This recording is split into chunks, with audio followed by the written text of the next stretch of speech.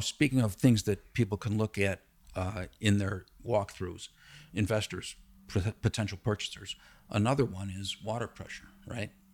So, and the way we typically test that, just a simple functional flow test, is to go to, especially an upper floor, right? Because we're fighting the head pressure. Water has to go up. It work hard to get to the top floor.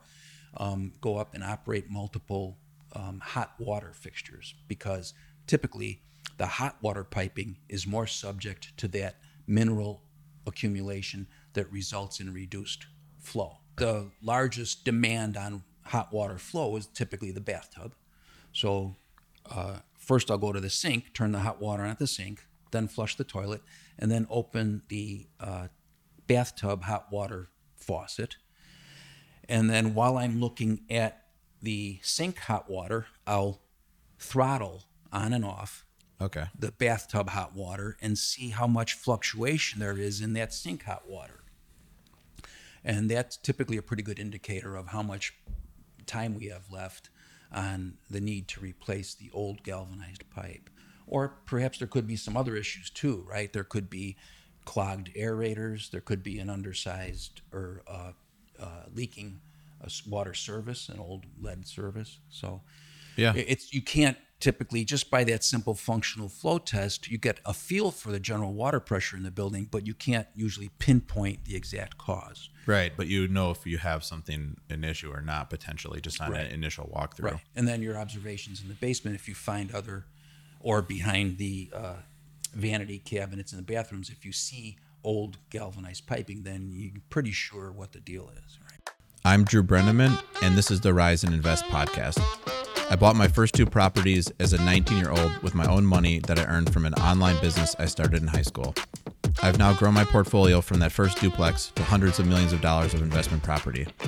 My goal with this show is to give you the resource I wanted when I first started out. Subscribe to our podcast where I break down real-life stories, tactics, strategies, and current market information you need to be a successful investor.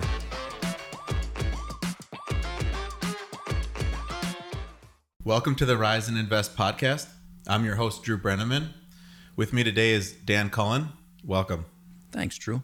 Great. Dan's the founder of Domicile Consulting, a physical inspection company inspecting buildings in Chicago.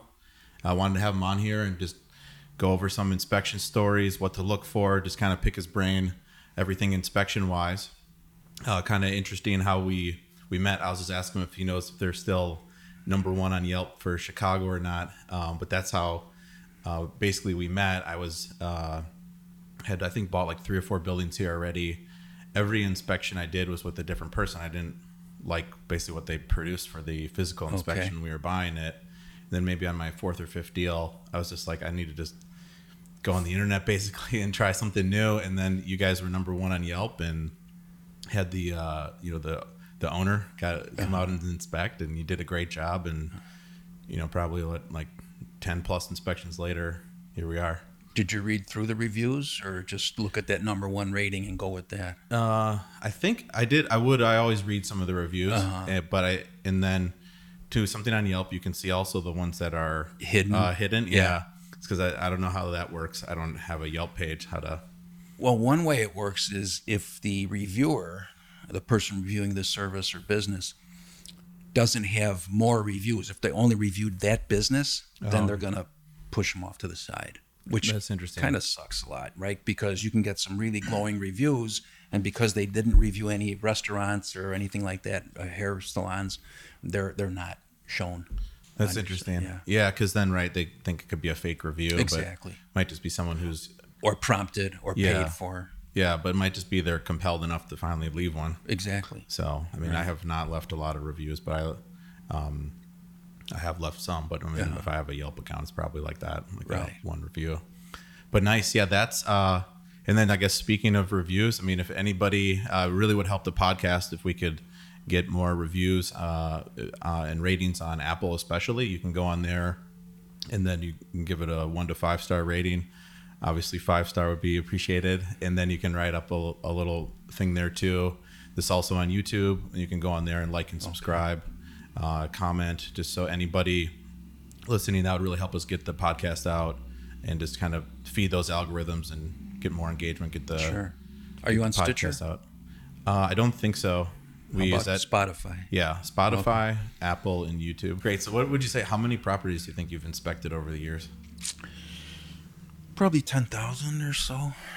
Okay, I nice. started doing in the actual inspection industry. I started working for a company that was a vendor to Allstate and some other homeowner insurance companies, and I started doing insurance inspections. So when a homeowner would buy a new house and have to have a new insurance policy written, I would go out and look at the house. I mean, they were pretty cursory. Yeah, I we've think- had those. Yeah. yeah. We've every time we buy one, the property they usually send out an insurance inspector. Yeah.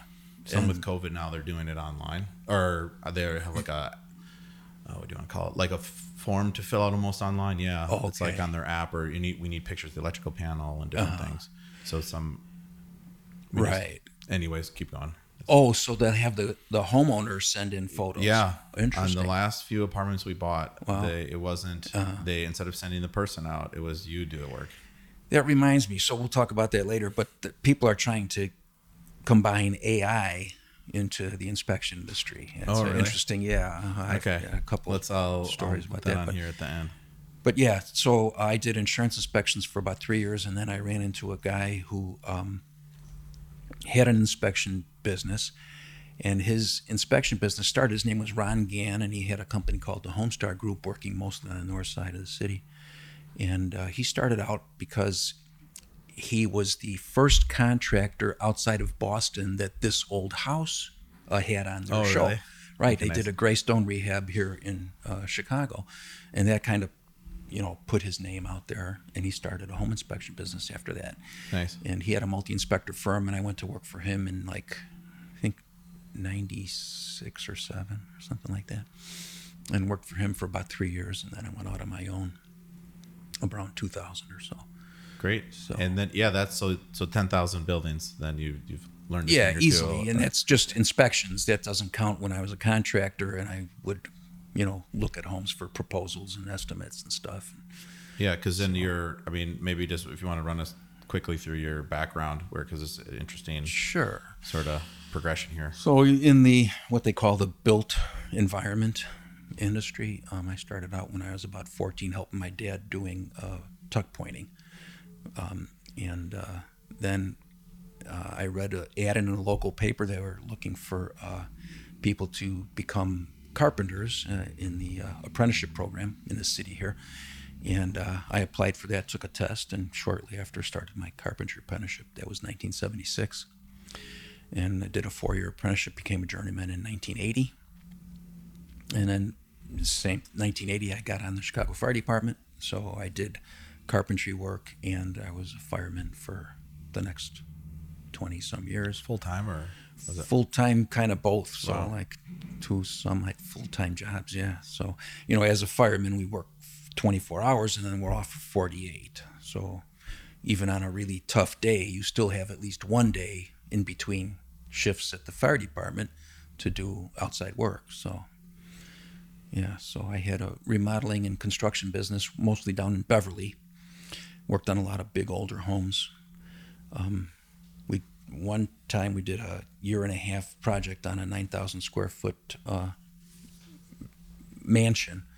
Basically did a gut rehab, and it was one of the local Channel 2 broadcasters. He bought it, him and his wife, and that was a fun job. So, Nice. and then, like I said, I ran into this guy that had a home inspection business. He was looking for somebody, and I worked for him for a couple of years, learned a lot from him, and then went on my own, year 2000 or so. And that was tough. I had no technical background. I did a little bit of work for a guy out of Colorado who was doing investor inspections in the city.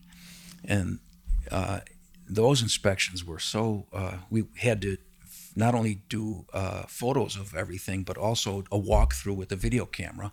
And I had to download a lot of stuff. And this was 2000. Yeah. It was a little early in the digital revolution, and I needed a lot of care and feeding to get to Yeah. come up to speed on that. So, Back then, how did you even get the videos to them? man, that was so long ago. I mean, there's really It was all over the internet. So, that's interesting that yeah, it was that sent way. volume of information was able to be. I mean, honestly, I thought you were going to say we put it on disk drive and mailed it. I don't think so. Now the insurance inspections, that was, strictly 35 millimeter and go to Walgreens and all that. So, but I remember that from my childhood. And I was going to the camera store and looking at what's in there. And right. Cases would be hot from the lights and the little plastic canisters. Yeah. But then, all right, well, great. What is a inspection, let's say, range these days? So then, if you want to give a different answer for homes and investment properties, but how much? As far as cost? Yeah. Well, obviously that varies from inspector to inspector, and for a new inspector, the primary way they're going to compete in the industry is by pricing, right? So, I mean, you'll see guys out there who are advertising inspect any home for $195 or $250 or whatever. But our basic inspection for, say, a one-bedroom or a studio condo, I think that's $350 or $375. And then for something like, let's say, a 5-bedroom home that's maybe 5,000 square feet, that's, in the $900 some range. So, and then radon testing, which really every homeowner should have before they buy a house, that's around $200, $225 extra. So. And then what about investment properties? What would the range be? People are thinking about that. I just look at the property on LoopNet or look on Google Earth and try and get a feel for how long it's going to take and if I'll need other help on it, another inspector or even a specialist to come out, like an electrician, commercial electrician or something. Yeah. And then just price it kind of off the cuff.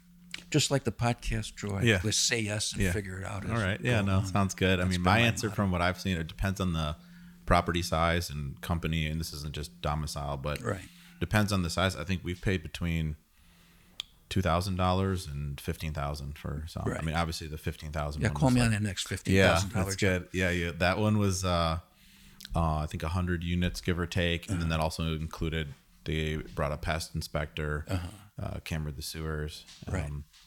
That's just like a rough number. It might have been 10 or 12. But, I mean, let's just get into that now. Why should people radon test properties then? So radon is kind of like carbon monoxide. It's odorless, invisible, can't taste it, smell it, or anything. So, and yet it's deadly, like carbon monoxide. However, it doesn't make the news like when a family dies because their furnace was blocked, right? Yep. So with radon, the damage is done over time. And there's the EPA attributes 22,000 radon-induced lung cancer deaths every year. Wow. Yeah, from exposure to radon in the home. So as everybody knows, we're spending more and more time indoors now, and especially when we have a finished basement, you really should get a radon test done because there's no way to know, no matter what the local activity is for radon levels, there's no way to know what your specific results are going to be unless you test that house. So you can have really high levels in one home and right next door basically zero because it's based on geological formations, and they're basically radon is the result of decaying uranium deposits below ground. Interesting. And it filters its way into the home through the foundation. Yeah, it's real local to where the house is. Absolutely right. And to the specific geological formations below the house, soil characteristics, stuff like that. So in conjunction with a real estate transaction, the typical radon test is 48 hours. That's really the minimum. And it's really kind of inadequate because radon levels, if you ever looked at a graph of daily radon levels, they can fluctuate greatly. And the longer term the test, the more accurate the test. But because of the exigencies of a real estate transaction, right, everybody needs everything done quickly, we're only allowed by state standards 48 hours basically to take to do the test. So you can get false negatives or false positives depending on the environmental conditions, the conditions going on inside the home during the duration of the test. And so we, in conjunction with every radon test we do, we recommend that homeowners buy their own personal radon monitor and put it in their house. And then they can do that long-term test. They're IoT devices. They can constantly monitor radon levels in the home. And some of the devices measure other indoor air quality parameters as well, like volatile organic compounds, VOCs, carbon dioxide, which is a really good indicator of indoor air quality, humidity levels, etc. Interesting. Nice. And those kind of devices, those are just, you just buy them at Home Depot or Amazon. You or can. wherever They're you- getting more and more common now. The company whose devices we use for the professional radon tests, it's called Corentium. They're out of Norway. It was a company put together by scientists from CERN Labs in, I believe it's Switzerland. They make a homeowner device now too. And then the one It's that only can, a couple $100. that can detect the different compounds in the area you're talking about, is that Yeah, one? $200 or $300. Yeah. Okay, interesting. And what's the name of that company again? Air Things. Air The Things? parent company is Corentium, Okay, but if you- airthings.com. Yeah. Download our 100-plus page passive investing guidebook today at riseinvest.com/downloads. Accredited investors can sign up for our multifamily investment opportunities by hitting the Invest Now button on our website. Now back to the show. So then what as a investment property, and you've bought investment properties too. Yeah, and a couple small ones, a few small ones rather. So, and then what would you say investment property buyers, what should they be thinking about or looking for when they do a physical inspection?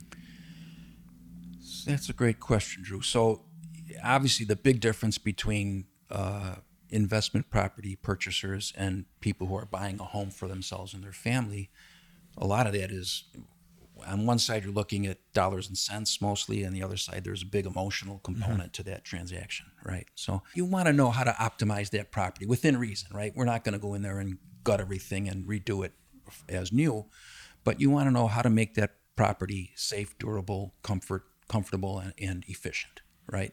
And I think the same holds true for most investment owners, because all those things translate into money in the end, right? Or liability, right? You're doing due diligence. You want to make sure that you're not opening yourselves up to some kind of liability from the occupants. And what will be some examples of issues like that where you Oh man, think about some liability? of the investment properties I've looked at, particularly some of the ones in outlying areas, like the one investor I told you about who's buying in Peoria area and Rockford. Like there's buildings built in the 70s. There was a lot of building in the 70s, multifamily building, and a lot of the gas forced air furnaces are still the original from the 1970s. Wow. And they are in atrocious condition in every way: safety, efficiency, and comfort. And but some investors just look at it strictly like, price per unit, how much I'm gonna have to put into it, and it's all just numbers to them.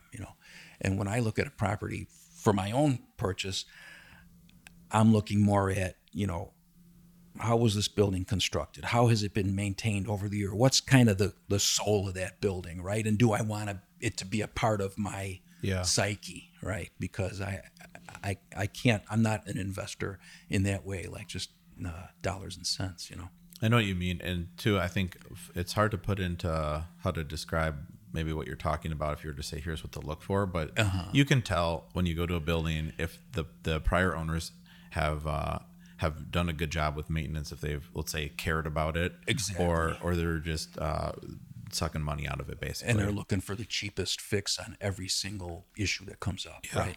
There was a deal I remember we were looking to buy, and they was touring it with the builder, and they had, going down to the lower level, they had wood stairs. They had built-ins in the wall, and then I think a wood tile, or a tile that looked like wood in the basement.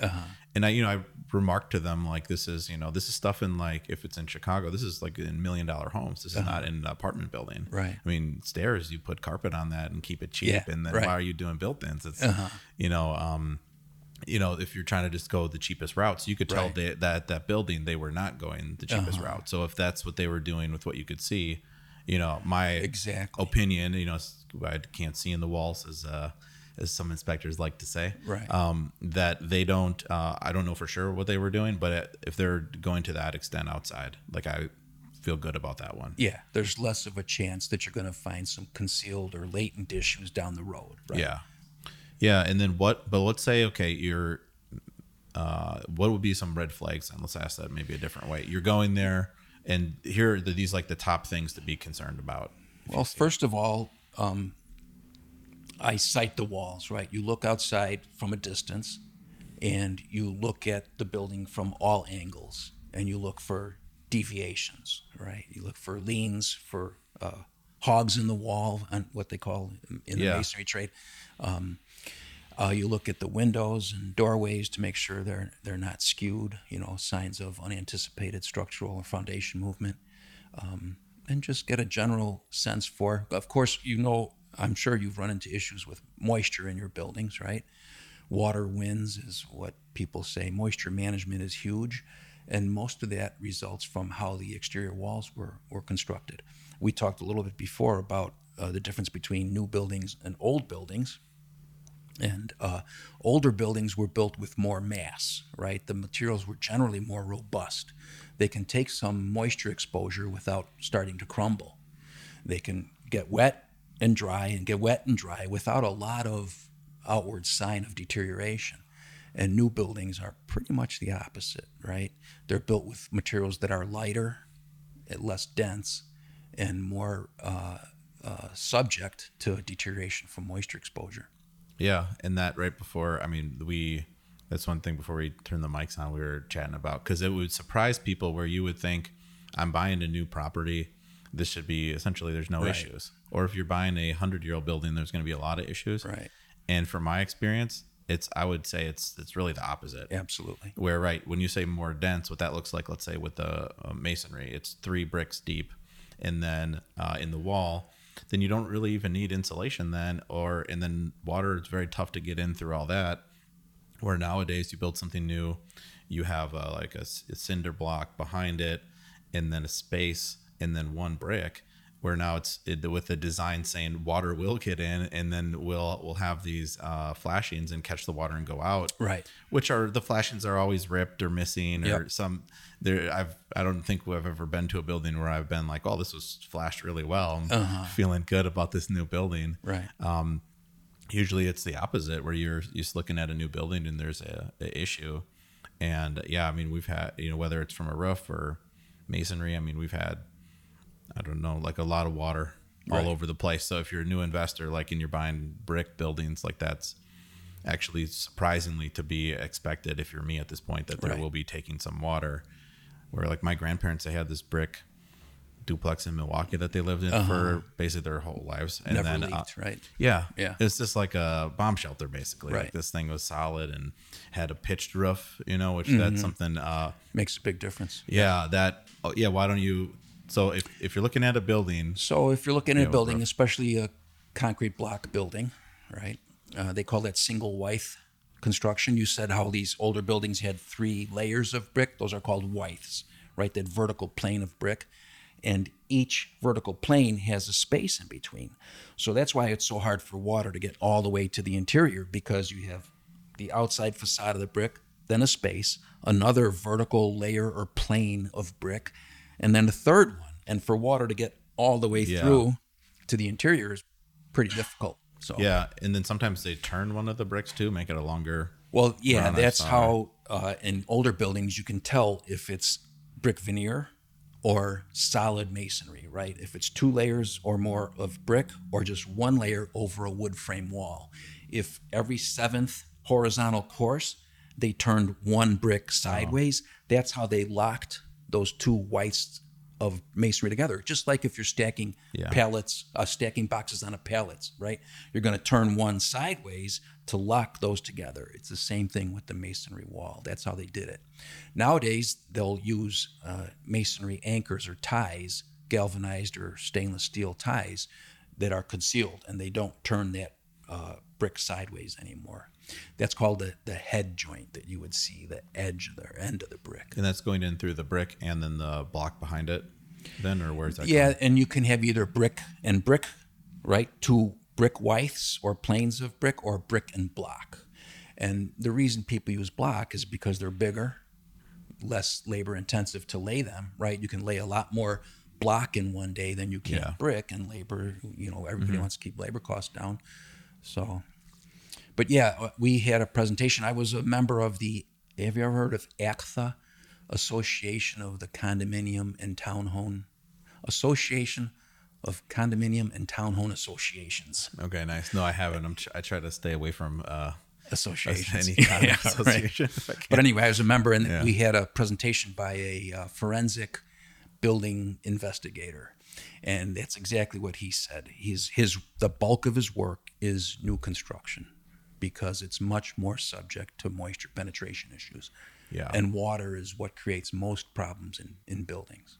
Yeah. So then just to circle back, so for issues or call it red flags, number one was structural. If you see something bowing out or not Right. straight, or you're a good one was if the doors aren't closing, Yeah. let's say it's hitting or the locks don't line up. Right. Could be something just related to the door. It could be something with foundational and structural. Yeah. Or it could be normal lumber shrinkage. You know, a lot of the lumber is damp when it goes in and then shrinks over the first year or so as the moisture kind of acclimatizes. And then that can cause some movement too. What should someone, and this is a lot of this I already know, but I'm trying Sure. to get it out. So for the people that don't know, what would someone do? Would you recommend they do? They do see what looks like maybe a slant in the building, some sort of settling. What's the next step? You just run from it, or what would you recommend Well, they do? my first thought when I see something like that is always, why buy a crooked building, right? I mean, if there's no other buildings available, well, okay, maybe I'll buy that one, but it's going to be kind of a hindrance When you to go any sell. future Yeah. sale, right? But sometimes a foundation issue can be a buying opportunity, right? A lot of people will run from a foundation issue, but typically they're quantifiable and repairable, right? Yep. Have you had any? Not really. What I was thinking you were going to say is you would call an engineer next, like a structural engineer, someone who specializes in that. Because my experience so far is you have out of the buildings that are, let's say look like they're have an issue. I mean, it either does or it doesn't, but Right. it might be done settling, or it could be something that Chicago, there's a lot of really old buildings. This happened 90 years ago, and then Right. it's just been like that for 90 years. And then there's stuff they can check where they go, okay, but then this was renovated 20 years ago, and there's no cracks in the drywall, and all the doors are fine. They look at the basement and Right. do what they do, and they go, this happened a long time ago. It's not Right. ongoing. Sure. So good point on resale value, I guess, where, why take the risk? But if, you really want that deal, I mean, the next step would be, get an Either engineer a out there. structural engineer or, especially on smaller properties, I often recommend hiring or calling a foundation repair contractor directly, Oh, interesting. because structural engineer is going to be a pretty significant charge for even a minimal review, right? But then would you, I mean, personally, I'd probably be concerned. You send out a foundation company. They have a tell dog you in need the a- fight, you need a right? foundation, yeah. Yeah. Well, there are one or two in the local industry that I trust, and I've worked with them on problem-solving deals, and I know that they're not one-size-fits-all repair people, right? Okay. Where it's going to be the maximum. Yeah, I know what you're saying. Yeah. Do you want to give their names or those companies? The one that leaps to mind is Atlas Restoration, and I've seen them, the co-owner of the company, out with a garden hose flooding a foundation, trying to show that, this is exactly where it's leaking. This is exactly what needs to be fixed, instead of, hey, you need a whole perimeter drainage system installed, right? Oh, nice. So, I like to see people like that. Yeah, that me- you can tell that the best interest of the client is at heart, not necessarily the best interest of the company. Yeah, that's great. And so Atlas is the name. Yeah. Nice. Yeah, then what do you think are some things that are either issues or things that most investment property buyers aren't thinking about? They get going on the deal, inspection comes. Well, on smaller buildings, especially in this city, a lot of times the electrical feed is undersized, right? You might have a 6 or 8 unit building with 200 amp service and 6 or 8 air conditioning condensers that are all running at the same time in the summertime, and that's an undersized service, right? So a lot of folks don't realize that that's a significant expense. It could be 10, 15 grand or more to upgrade all that stuff. Yeah, just on a 6 unit, we were adding a 7th unit. And one of the things that was required on the permit was to Upgrade the service. Yeah. to 400 or I don't 600. I don't remember, but it was 15,000. Yeah, Was it at the okay. time, and that was in 2017. So Yeah. it's not today's price Right. anymore. But that at the time, that's what it was. Right. And And that, along the same lines is the water service, right? yeah, and that they and that's real common here, where you have a Lead. lead pipe Right. coming in, and then it's a great, this person's doing an upgrade, perfect to get the city to Right. upgrade the pipe on your dime, but also, I mean, needed where the water pressure could be low, and I mean, Right. how long you want water running through lead pipes. Right. You can avoid it. Nice. Yeah. Then what about, let's say you're buying an investment condo. One Okay. thing that I've found interesting is now, like, a lot of folks will just go in and just inspect that unit. Right. What's your approach? So that's called a paint to paint. If in the inspection industry, it's called a paint to paint inspection, right? And a lot of inspectors feel that that helps limit their liability when they're not looking at the common areas. I think it's just the opposite, right? You got a client who's buying into a 3, 4, 6, 8, even a 10 or 12 unit condominium building. That's a lot of exposure, right? If something major needs to be done to that building. So I think it's incumbent upon any diligent inspector to look the entire building over as much as is accessible and reasonable. Obviously, in a high-rise purchase of a single unit in a high-rise building, you're not going to be crawling all over the outside. But on smaller buildings, you should be able to give your client a pretty good idea of what upcoming major expenses might be. Because there's a lot of smaller condominium buildings in the city. We talked about leaking masonry, right? Single wide concrete block construction, split face block, Yeah. that have been leaking for years and years and have never been properly fixed. Yeah, we have had, I don't want to, I guess, be too dramatic, but so many problems with Yeah. water at these multi-unit buildings we have that are brick. Right. And I always think to myself, wow, if this was a condo building, this would be a total disaster. Yeah. But as the owner of all of it, you just, all right, this leaking's coming through the second floor, hitting the first floor, then collecting in the finished basement. Right. I mean, imagine if you just own that last unit in the basement and it's just leaking above you, and no one will do anything. Right. Because No- it's not affecting them. yeah, and also Right. no And one, there's the absentee owners. yeah, right. or you really, none of the people are in real estate either. Yeah. It's, you have other professions as Right. owners. No one really knows what to do.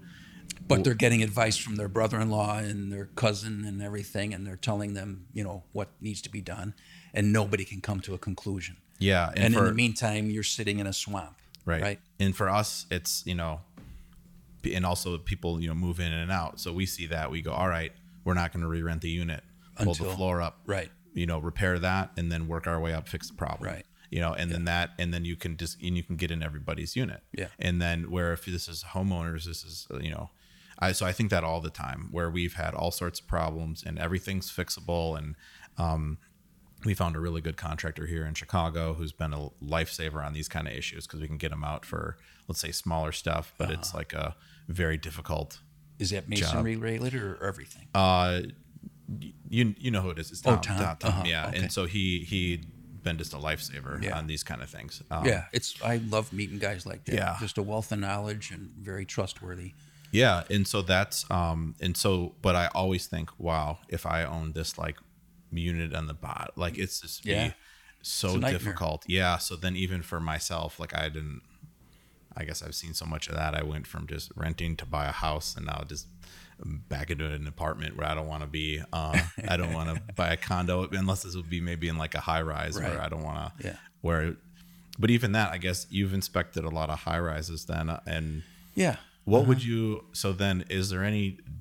So I've seen a lot of issues with these deals. Everything I bought's been 4 or 5 stories or less. Okay. And then, let's say brick, really just brick construction here, and usually a flat roof, a couple pitched roof deals. But so that's my experience. But then, if let's say you're buying a condo and it's a 12-story building, and maybe are those built any differently in a meaningful way when you inspect them, or were those having a lot Talking new construction.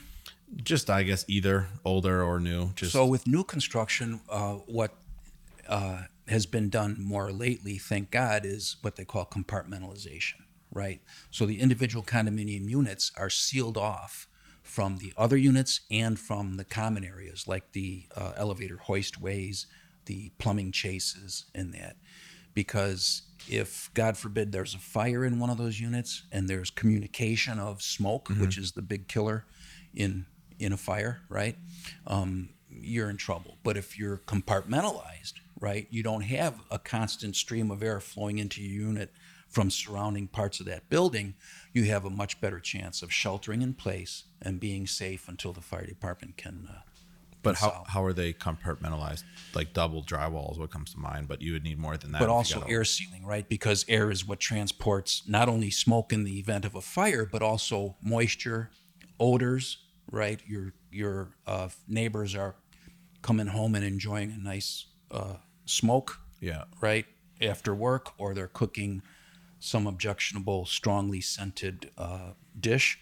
You're not being exposed to those odors if you're properly compartmentalized. And I think what people need to realize too, where like some realtors, or whether it's commercial brokers or realtors for individual single families, like some take that role like I'm an advisor and I'm here to advise you, and like they're really doing what's best for you. Absolutely. And then others, it's just a pure sales role. Right. This is the listing. I want to sell it. Right. And then it happens a lot with these investment properties where people will remark to me like, I don't understand why they don't know more about the property or don't have this question answered. But it's like, for some, it's like we have the listing and we're going to sell it and I'm off trying to get the next listing. Right. And so, yeah, to your point where they're not studying up necessarily on the importance of running a camera down the sewer, because that's just that's not helping them. It's another get sales. hurdle. So it doesn't, everybody's different. And to me, some people take it as advisor,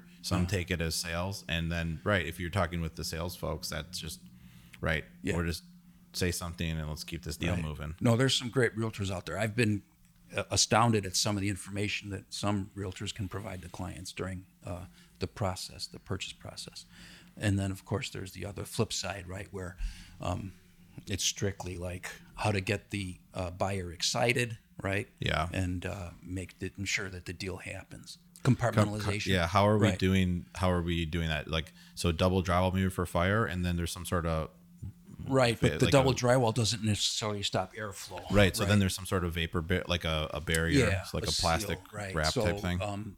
There's over the years there have been different approaches. The most recent one is basically the same way that they seal ductwork inside a home.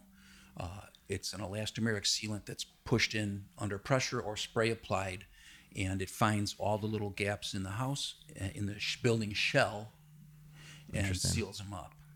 And now your insulation is much more effective. You're not transporting that water vapor that we can't even see, right? The humid air in the house isn't going into framing voids, which in the wintertime can be really cold, right? Because of that building shell leakage. And that warm, moist air going into cold framing voids will condense. And now we're surrounded by mold that we can't even see. We don't know is there. Interesting. And so then, but on a lot of the newer builds, these high rises, it's more standard because of the concern about fire safety. Interesting. But that also is helping for water and other things in the way it is. Okay. Right. Good to know. All right. Well, then maybe I just, that direction's safe then as a buyer. But yeah, I've seen so many issues on the, let's, call it like low rise type product where it's, they're not doing that. No. And then it's, I inspected one 1920s era high rise on the Lakeshore Drive, and I was up on the 20-something floor, and they had recently remodeled the bathroom, and they put in one of those plastic access panels to get to the valves behind like the toilet and sink. I took that plastic access panel off, and the air coming out of that plumbing chase all the way from the basement would almost knock my baseball cap off my head. It was that strong. That's what they call the stack effect. Right? Yeah. The stack effect is just how air moves in a chimney stack, right? Air is going to flow vertically in a building and try and get out the top. Yeah. And in a high rise, especially unsprinklered 1920s vintage high rise, if you have a fire in the basement and that volume of air movement in the plumbing chases, that's a disaster waiting to happen. Wow.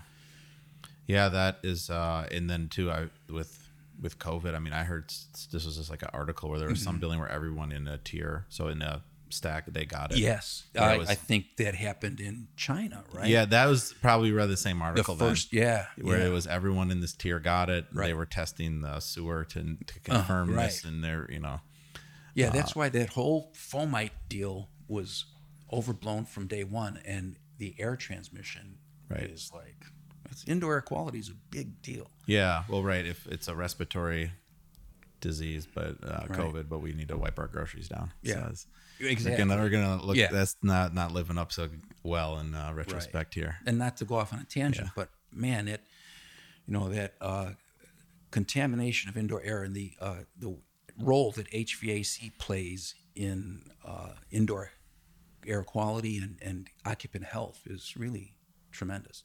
So then with HVAC, what would you just mentioned that. What would something a buyer should be thinking about with HVAC that comes to mind? Yeah, well, investors are typically less concerned about the indoor air quality aspect and even a lot of times the energy efficiency aspect, right? Because the tenants are going to be responsible for the utility bills. And, indoor air quality is a nice thing to have, but not every investor has that uppermost in mind.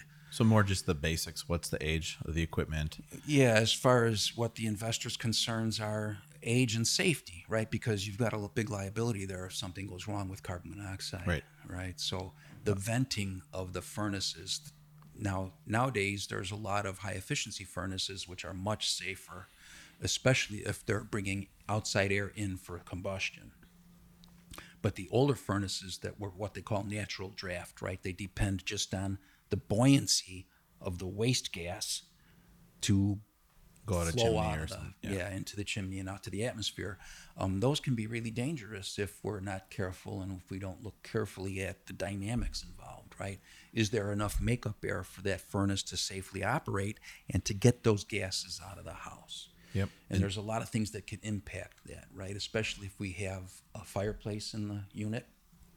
If we have bathroom and kitchen exhaust fans that are moving a lot of air out of that apartment, they can create a negative pressure. Yeah, so we less makeup air then. Yeah. And it can impede the movement of the exhaust gas from the furnace and the water heater. Yeah. Either of which can create a big carbon monoxide issue. Because I was thinking about I was going to say the same thing applies to water heaters, especially in multi-unit buildings where you might have a water heater in the basement.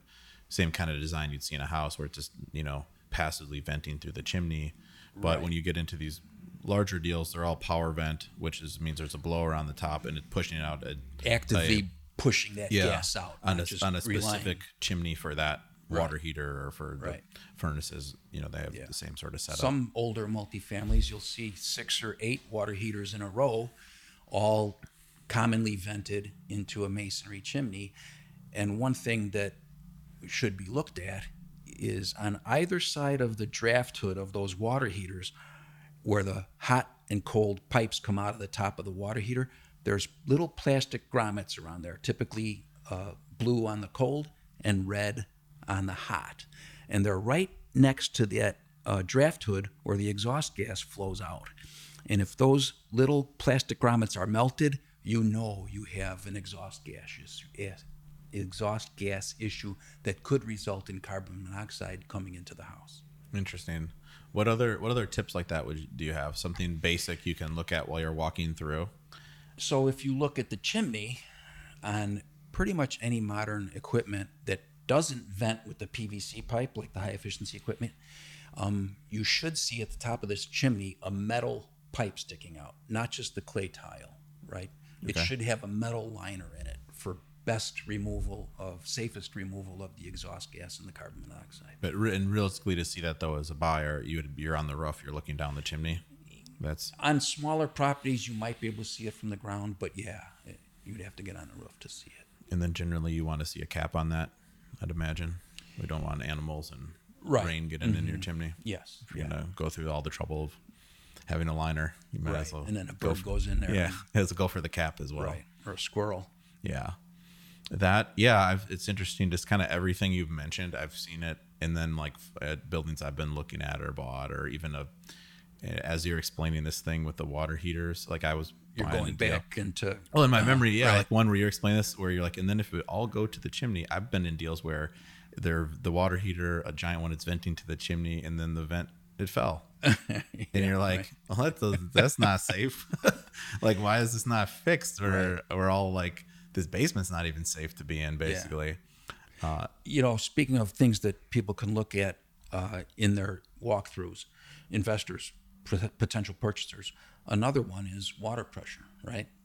So, and the way we typically test that, just a simple functional flow test, is to go to, especially an upper floor, right? Because we're fighting the head pressure. Water has to go up. It work hard to get to the top floor. Go up and operate multiple hot water fixtures, because typically the hot water piping is more subject to that mineral accumulation that results in reduced flow. I know why that would be. Why would that be? This is an easy way to remember it. Do you? Because the minerals come out of solution easier in hot water, I believe. Oh, right? interesting. I also thought it's sitting there in the hot water heater, and just kind of you're heating it up. You're doing something to it where now minerals are going to collect in the hot water heater, and you're going to be over time adding. So you have the regular amount of minerals plus now as your hot water heater tank gets old, you're adding That's to it. Certainly possible. That's what I always assumed, because that's where, I mean, if you want for a funny inspection thing, go YouTube people what the hot water heaters cut open, what they look like, the tanks. Yeah, It's once you've had the thing for a while, it's like a half minerals built up, or on quarter. the bottom. Yeah, right. Anyways, so but you want to go to the top of the building and then run multiple hot water. So what I'll do is that hot the largest demand on hot water flow is typically the bathtub. So first I'll go to the sink, turn the hot water on at the sink, then flush the toilet, and then open the bathtub hot water faucet. And then while I'm looking at the sink hot water, I'll throttle on and off the bathtub hot water and see how much fluctuation there is in that sink hot water. And that's typically a pretty good indicator of how much time we have left on the need to replace the old galvanized pipe. Or perhaps there could be some other issues too, right? There could be clogged aerators. There could be an undersized or leaking water service, an old lead service. So you can't typically, just by that simple functional flow test, you get a feel for the general water pressure in the building, but you can't usually pinpoint the exact cause. Right, but you know if you have an issue or not, potentially, just on an initial walkthrough. Right, and then your observations in the basement, if you find or behind the vanity cabinets in the bathrooms, if you see old galvanized piping, then you're pretty sure what the deal is, right? Yeah, and that's something too that over time I've learned to look for just on the initial tour, where a lot of these deals, again, the person selling it, there's no point, honestly, for them to study up on every little detail of the building. They're not going to be the owner. Their job is just to get the highest price. Right. So they're not checking what the pipes are made out of, and then even if you see a copper pipe, let's say, out of that vanity, it doesn't mean there's copper throughout the whole building. Right. Maybe that's just they renovated the bathroom and it ran and they tied just into the wall. Yeah, to the galvanized riser in the wall, and then but you can over time you learn where to figure that all out. Now you can find if there's a basement what the riser is by looking in the ceiling if it's open, and go, okay, what do we got here? We have shine your flashlight up the plumbing chest. Right. Yeah. Exactly. So you look in the ceiling, you go, okay, we have a galvanized pipe, and galvanized is stainless steel or just regular steel. It's regular steel coated with zinc. And so that's so that looks like what you would think a silver kind of color, and then over time, a little dullish. Yeah. But in terms of the types, and then because then it went from, at least in the Midwest, really, or in the Chicago area, it started out where it's in most buildings you'll see it's galvanized or copper. There's not in a lot of other areas we've looked at stuff. There are a lot of other intermediary products they let you use, polybutylene and PEX now, right? Yeah, but none of that stuff's been allowed in Chicago. So it's a PVC. Yeah, so it's simple. Yeah, I was just at my sister's house in Austin, and they have their plumbing was a clear plastic, like a bendable. I guess I didn't. I was just looking at it, and I didn't try bending it. Then. But I've seen PEX, but it's usually blue is been my experience. Right. Yeah, but it's also clear. Yeah. Yeah. So in at this house, this is in Austin, Texas. And they were, Yeah, they went with a clear. Yeah. It actually looked pretty nice compared to having like a blue thing hanging out the wall. So And it's much more efficient, great water flow, right? There's a lot of positives to it. yeah. So at least, and so if you're looking at it, you want to understand the difference where, if you see a galvanized pipe, over time those rust from the inside and your water pressure starts dropping. So if you see that, and let's say it's a renovation project you're going to take on, you're not going to be able to just go, especially if your water pressure is bad. Okay, I'll just redo the kitchen only. Like Right. you really are signing up now. You got to redo all the plumbing as well. Right. So it's important to check that. And I mean, the easiest place to check to start is under the sinks. Yeah. Because then there's going to be a pipe running out from the sink. Through the back of the cabinet. In the bathroom or the kitchen out into the wall. Right. So that's the easiest place to catch it. A lot of times it's dark and there's a lot of stuff in these cabinets because Right. people live there. So what I do is I turn my phone to where the flash is forced to on. Uh-huh. Then I take a picture of it and then I look at the picture. It's actually easier than Yeah. shining your flashlight or your phone as a flashlight and then Moving the toilet paper out of the way. trying to see it. Yeah, or even it's harder to see. Whereas, I mean, I don't know what iPhone number we're on now, but I have the most recent one, 13 or something. Yeah. But it's takes great pictures. Why bother putting your head in the cabinet? You can just Right. reach your arm in Right. and take a much more clear picture. sure. Plus, when you forget in 2 weeks, anyways, what the heck you saw, you can look at the pictures. Right. So yeah, that's something I always check. Even if it's not a renovation deal, I want to know what we're getting ourselves into. And then I do the same thing with all the HVAC equipment. Like I want to go see the approximate ages, roughly what we have going on here. Because again, like in my experience, most of these mechanical items, their useful life is really like 10 years. Right. So, we're talking appliances, which including washer and dryers, water heaters, furnaces, Right. air conditioning condensers. So just I want to know what I'm getting myself into, and most of these they have the date they were made on the sticker. Yeah. A lot of them are the dates right there. Some you have to go online. There's a great website, buildingcenter.org, and you can go and there's a decoder there. You can plug in the serial number, and it'll tell you when the age was what the age of the appliance is. Yeah, because it says manufacturer, then has a clear date, just normal Right. month, year, easy, and then some there's not, and They're then you all need over to the map. decode Yeah, right. the serial number. Yeah, Right. and so those I'm looking for like an easy. I'm walking through. We decided to go look at the HVAC on the roof or whatever, and all the dates are on the sticker, and Right. it says, R22 2004. Right. I know what I'm signing up for. Right. And if you don't know that, you're signing up to replace pretty quick. Unexpected expenses. Because in most states, R22 gas is illegal now, and if not, It's not illegal. or what happened? Why are we not? Well, it's no longer allowed to be manufactured in the U.S. or imported into the U.S. Right, okay, And that's- so, therefore, it's becoming very expensive and hard to find. Yeah. So then that is right, and I should have said that differently because it's right. If you have R22 gas, you're not You can going to be still- arrested, right, but it's yeah, your right. You can still buy it. You can find it on eBay, yeah. but it's It's quite very dear. expensive. So you recharge your old unit, and you're already a quarter or a third of the way to just buying a new Putting one. Exactly. Yeah. Although then you get in the whole thing of do we need to do the coil in the furnace too now? Yep. And Right. also you're switching gas, and Yep. do you need different lines? There's a lot. Right. A lot to figure out on this at times, but just for starters, you don't need to know all that, but grabbing the dates and knowing how am I compared to this 10-year mark, that's important. Then you can budget, because then if I was buying that deal and all that equipment in this hypothetical was that old, it's 2004, I know I'm going to have it for a while. I'm just start budgeting to either replace them over time, just do a few a year, or we're just going to do it all up front. So, and that just depends on what your Right. deal is. If you're doing a full renovation, like those got to be changed during that. So. Getting back to the plumbing side, though, another thing that can be expensive and important, you've probably run into it, is the cast iron stacks, right? Yeah.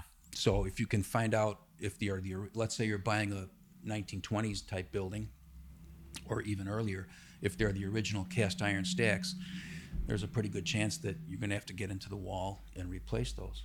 What would you say it's a useful life on cast iron? Well, if you look online, it'll tell you 60 to 80 years. But I've certainly seen it older, and I've seen it fail sooner. So Yeah. Yeah, and that too. One thing we've used a a company in Phoenix, Inspect First is their name, and they you set up an appointment with them for the inspection, and they bring out a plumber and a pest inspector, just all in kind of one scheduling, Right. and then the plumbing inspector they camera all the stacks. Yeah, that's excellent. Which that's unusual. that I was impressed by. Yeah. Because that's something where here I've seen all sorts of There was a deal that we did not buy because once we did the physical inspection, it was a courtyard building that you inspected, and then another In Humboldt. Yeah, but we don't. Yeah, okay. I didn't know if you said the address. 40 some units. And Beverly was with me. yeah, but that one the sewer was broken in over 20 over 20 places, so Yeah. we didn't want to Right. mess with it. Yeah. So that one we didn't want to get into, but that was going to be because again, it's like what I was saying when I went in that building that was the stairs were wood and it had built-ins. You could tell it was nice. This, in what we camered, there was broken in 20 places. Wow. What do you think the stacks are like in the building? Right. So So I'm like- I'll always take my flashlight to the roof, and I'll look down the stacks from the roof, and you can usually get a pretty good feel for the condition of them. You'll see how much corrosion there is on them, how thin they're getting. What If is there's a cracks. what does an older cast iron look like then? It's really rough inside because of the corrosion, and sometimes cracked, and quite often it's blocked. Yeah. So there's debris in there, and they're not acting as a plumbing vent any longer, right? So then you get siphoning of the drains and sewer gas coming into the units. Right. Yeah, because one thing with a drain, you need airflow up for the water to actually flow down. Right. It's an easy avenue for sewer gas to get out to the atmosphere and not come into the building, and it prevents the siphoning of the drain traps. Right. Yeah. Let's say you flush the toilet, and that water going through the pipe is pulling on everything behind it. Right, as it flows through, it's like a venturi. It's just like driving down the street with your car window rolled down, smoking a cigarette. Yeah. The air from outside is pulling on that cigarette smoke. The same thing happens when you flush the toilet. It pulls on all the drains behind, the bathtub drain and the sink drain. And if it pulls out the water in that P-trap, now there's nothing blocking sewer gas from coming up through the drain. Right. And that's a real common thing as an Yeah, owner. If there's sure. a sewer smell, first thing is Yeah. get water in your drains. Right. That's The floor drains, right? Yeah. 9 and times out of sometimes they're 10. concealed. They might be, so maybe somebody carpeted over the floor drain in the basement, or they put the laundry unit over Yeah. the floor drain, and now they don't know it's there. Yeah, because those need water sitting in them to keep the Right. gas from coming out. Yeah. Nice. Well, yeah. Let's think. Maybe let's just close with some. We're done already? Yeah. Wow, Yeah. This holy cow, that was quick. Yeah, a story or two. Like, so what would be some of that comes to mind? Like, actually, I have some ideas on the types. What's a worst story if you got it on like an owner sticking around that you got? I don't know if I have a worse story. A couple come to mind. One is a single-family home inspection. The guy was holding his little dog, and the dog bit me 3 times before the guy finally took the dog and put him in the garage. And then in general, when owners are hanging around, like a fart in a phone booth, as they say, it's a sign that they're trying to determine whether or not you're going to find the issues that they know are there, and they're very concerned that you're going to find those or not. So I find it an interesting dynamic when the client's there. But over the years, I've learned to just tune all that out, and I don't care who's there. I'm going to just kind of stick my nose. As you probably know, I don't do a lot of chit-chat. I try and just kind of observe and document. And Yeah, because that's right. I would just think there's been plenty of times where, anytime you point something out, there's the owner on some of these. They're there with their commentary, or the realtor, and they're going to take exception to your statements, and it's like I don't have time for that. So, what would be like the craziest thing that you found in an inspection? I don't know about crazy, but one of the oddest ones, I took a picture of it. It's lost now somewhere in the terabytes of photos I have. But the air conditioning condenser was on the roof, and they had mounted it on an old mattress because they couldn't stand the vibration coming through the roof anymore. That's in the guide on how to install it. It's mattress, and this is vibration control, right? Yeah. That's funny. Yeah, I've never seen that. That's good. I got what I was gonna say any, and then what about any sort of like something that was repaired, let's say, but just repaired in a crazy way. repairs. Yeah. Or you see a lot, coffee cans used instead of drain pipes, and radiator hoses instead of P traps, and all kinds of crazy electrical stuff. Actually, one inspection I was on, the electrical box was glowing, during the inspection. So yeah, You don't want that? no, it's probably not Nah, just kidding. a wise purchase at that point, at least. So Yeah, and then and then in terms of things to look out for that I do too, I have tried to in any market we're in get a gauge for cloth wire. what kind of wire is a Yeah, problem in that right. market that's being used, and then know what you're getting Aluminum. yourself into, right? And because we've been buying deals in Phoenix too, and then been looking other places, and a lot of these other areas weren't as strict as Chicago over the years on what to use. And I mean, Chicago, they're still in the old days, basically using cast iron and Right. Copper and Well, stuff. they're And trying to liberalize that. Right now, they're doing pilot projects where you can. I know, Yeah. but I still have not walked into a building myself where I've seen that used. I Right. don't think. No. But then in these other places, they allowed much more. Like there's a lot of aluminum wiring, and Yeah. then a lot of just those breaker boxes that are like the Oh, the Federal Pacific Federal ones, Pacific and the or breaker. Zinsco or- Yeah, and so this. You want to know what's in your market, what to look out for, Right. and that's usually for me starts Chinese with the, drywall.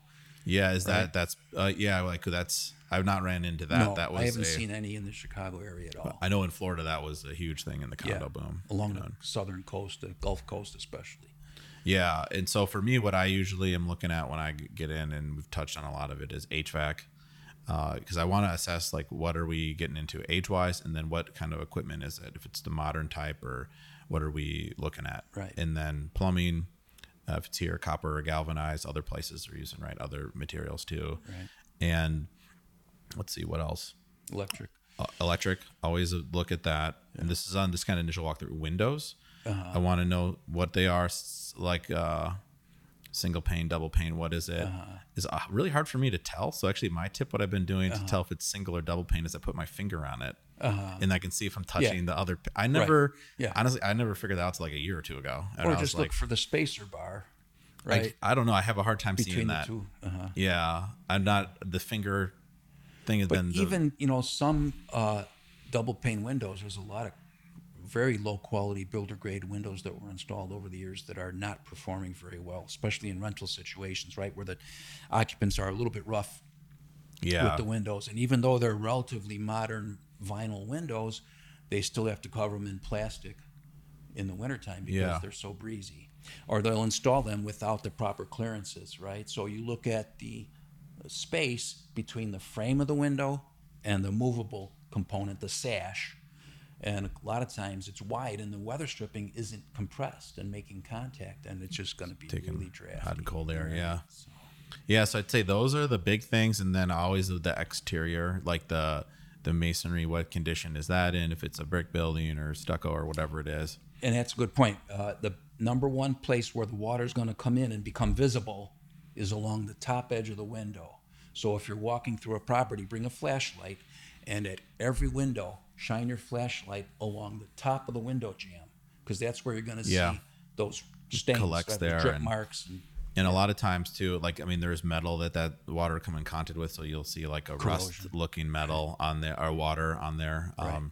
Yeah, and then let's see what else. And I think the last one is roof. What's the situation with the roof? And it depends again on the market, but it's one thing that I've learned is if you have a pitched roof, a lot less problems than a flat roof. Right. That there's water runs off the pitched roof. These flat roofs, it's Not only with regard to the roof itself, but also with regard to the exterior walls. So those single white concrete block buildings that were built, so many were built of for 30 or 40 years here in Chicago, the ones that have a peaked roof or pitched roof are much less likely to have water problems coming through the walls. right, because it starts at the top. Right, if you have a flat roof, your parapet wall, it could be The taken. parapet's exposed on two sides to moisture, and when you have an attic, though, the open cores of the concrete block can evaporate the moisture out into the attic. There's that stack effect where Yeah. there's always You've air told me this. flowing through the concrete block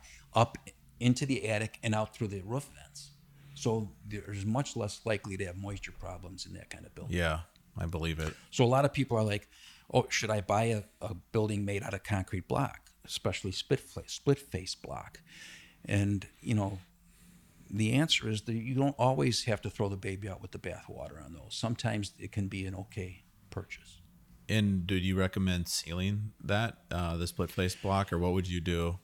Sealing is not cheap. So if there's indications that there's water coming in, absolutely, it's got to be sealed because the flashing wasn't installed properly, right? So you have to, when those buildings were built, they were built as masonry walls that are called drainage walls. So every masonry building is constructed with the understanding that it is possible for water to get into the wall. A drainage wall will control the moisture, allow it to flow down through cavities, and then out the bottom. It'll hit the flashing above the windows and doors or at the base of the foundation and then flow out through the weep holes or weep ropes.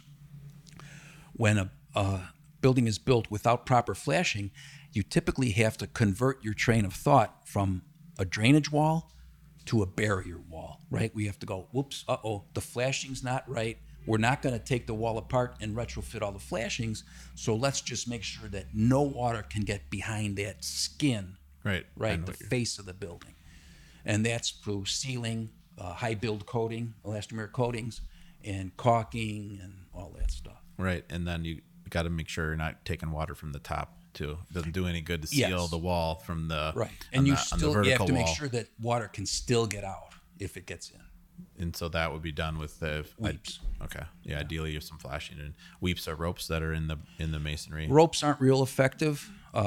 Weep tubes or weep grates, like little plastic grates, are much better. Right. You can actually get some flow Yep. out. Yep. We see those at this building Yeah. where they got those. Right. In between every few bricks instead of the mortar. Right. Great. Well, then what sort of, so we talked, just let's touch on this, like what other sort of services does Domicile have? So we just talked only inspections, but I know you do other. Residential, commercial inspections. We do energy consults. We do forensic work if somebody's having, especially with moisture related. Comfort issues. People are having comfort issues. People are having odor problems in buildings. How to hopefully try and improve the compartmentalization to alleviate those problems. So a lot of services if you have issues after you bought a property as well, forensic type stuff, and then also it's things if you're buying a property, you see, let's say we have a water issue. I know you guys do. One of the things is thermal imaging. You can see where the water is potentially coming in. How does that work? So thermal imaging, it's a good tool. It's not, as many people think, some kind of all-knowing, all-seeing device. It's dependent on a lot of things. And most importantly is what the recent weather conditions have been. If we haven't had rain for a long time, well, your thermal imaging isn't going to pick up any moisture resulting from a leak in the roof or the walls, right? So the most important tool is between the ears of the inspector. There you go. Great. And then how do we get in touch with Domicile? 312-488-1461, and the fabulous Deb Marietta will answer your phone and take care of scheduling. Great. And then what a website? domicileconsulting.com. Perfect. All right. Yeah. Thanks for being on, Dan. Appreciate My it. pleasure. Good. Great. Always good talking to you. Great job. Hopefully you guys all learned a lot. I know we jumped around a bit there, but got some tips and practical things mixed in. So Good deal. great. Thanks for joining us, and we'll see you on the next episode. Thanks for joining us on the Rise and Invest podcast. Please be sure to hit that subscribe button on YouTube or wherever you enjoy your podcasts. If you'd like to dive even deeper into real estate investing, check out our company's website, riseinvest.com, where we have numerous free resources and information that can help both active and passive real estate investors. Our 100-plus page passive investing guidebook, our trends report, and our blog are all available on our website. If you are an accredited investor, you can get started today as a passive investor in our multifamily investment opportunities by hitting the Invest Now button on our website. The views and opinions expressed in this podcast are those of Drew Brenneman and guests as of the date of recording and do not purport to reflect the views or opinions of Rise Invest Holdings LLC and its subsidiaries. The views and opinions are provided for informational purposes only and should not be relied upon or deemed as investment or tax advice or an offer to buy or sell securities, and the speaker cannot be held responsible for any direct or incidental loss incurred by applying any of the information offered.